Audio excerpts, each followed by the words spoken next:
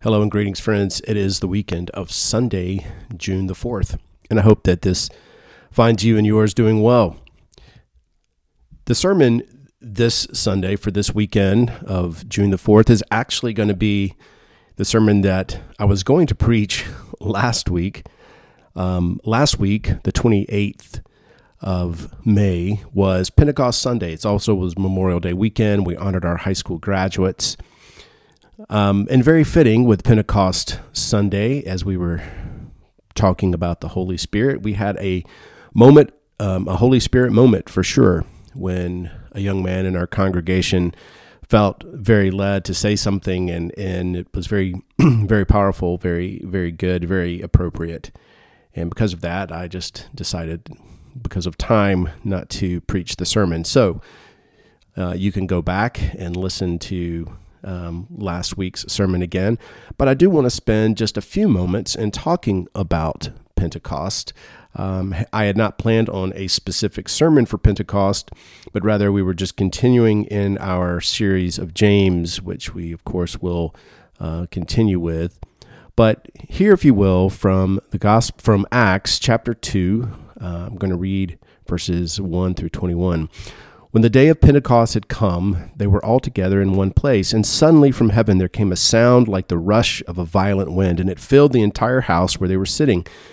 Divided tongues, as of fire, appeared among them, and a tongue rested on each of them. All of them were filled with the Holy Spirit and began to speak in other languages as the Spirit gave them ability. Now there were devout Jews from every nation under heaven living in Jerusalem, and at this sound the crowd gathered and was bewildered, because each one heard them speaking in the native language of each. Amazed and astonished, they asked, "Are not all these who are speaking Galileans? And how is it that we hear, each of us, in our own native language? Perinthians, Medes, Elamites, and residents of Mesopotamia, Judea, and Cappadocia, Pontus, and Asia, Phrygia and Pamphylia, Egypt, and parts of Libya belonging to the Cyrene, and visitors from Rome, both Jews and proselytes, Cretans and Arabs, in our own language we hear them speaking about God's deeds of power." All were amazed and perplexed, saying to one another, "What does this mean?"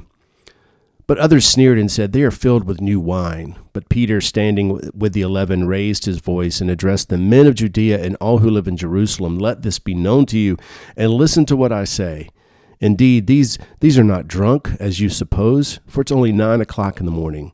No, this is what was spoken through the prophet Joel. In the last days it will be, God declares, that I will pour out my Spirit on all flesh, and your sons and your daughters shall prophesy, and your young men shall see visions, and your old men shall dream dreams.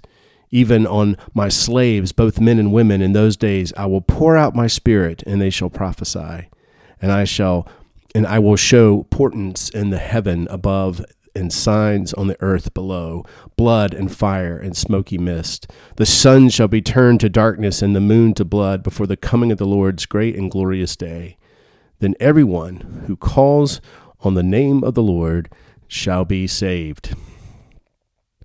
So again, last Sunday, Christians across the world celebrated Pentecost. And in fact, not all Christians recognize this holiday, this holy day.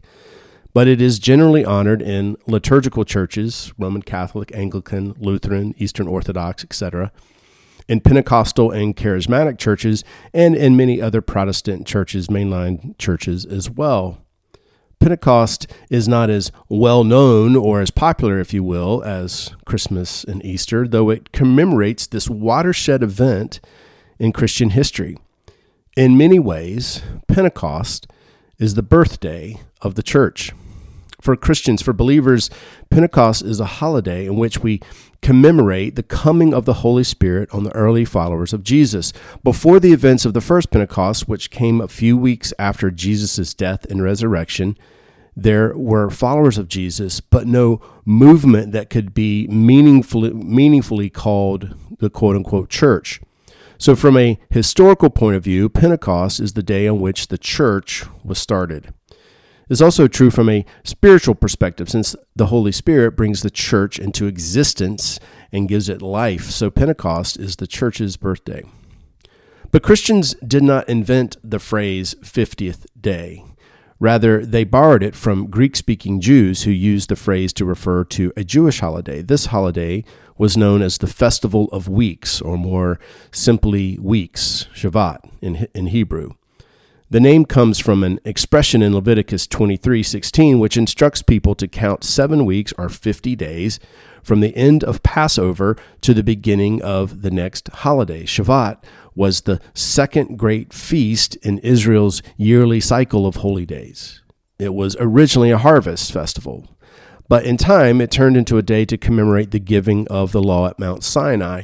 And this day became especially significant for Christians because 7 weeks after the resurrection of Jesus, during the Jewish celebration of Shavat, or Pentecost, the Holy Spirit was poured out on his first followers, empowering them for their mission as it empowers us for our mission of gathering us together as a church so that we can gather to scatter.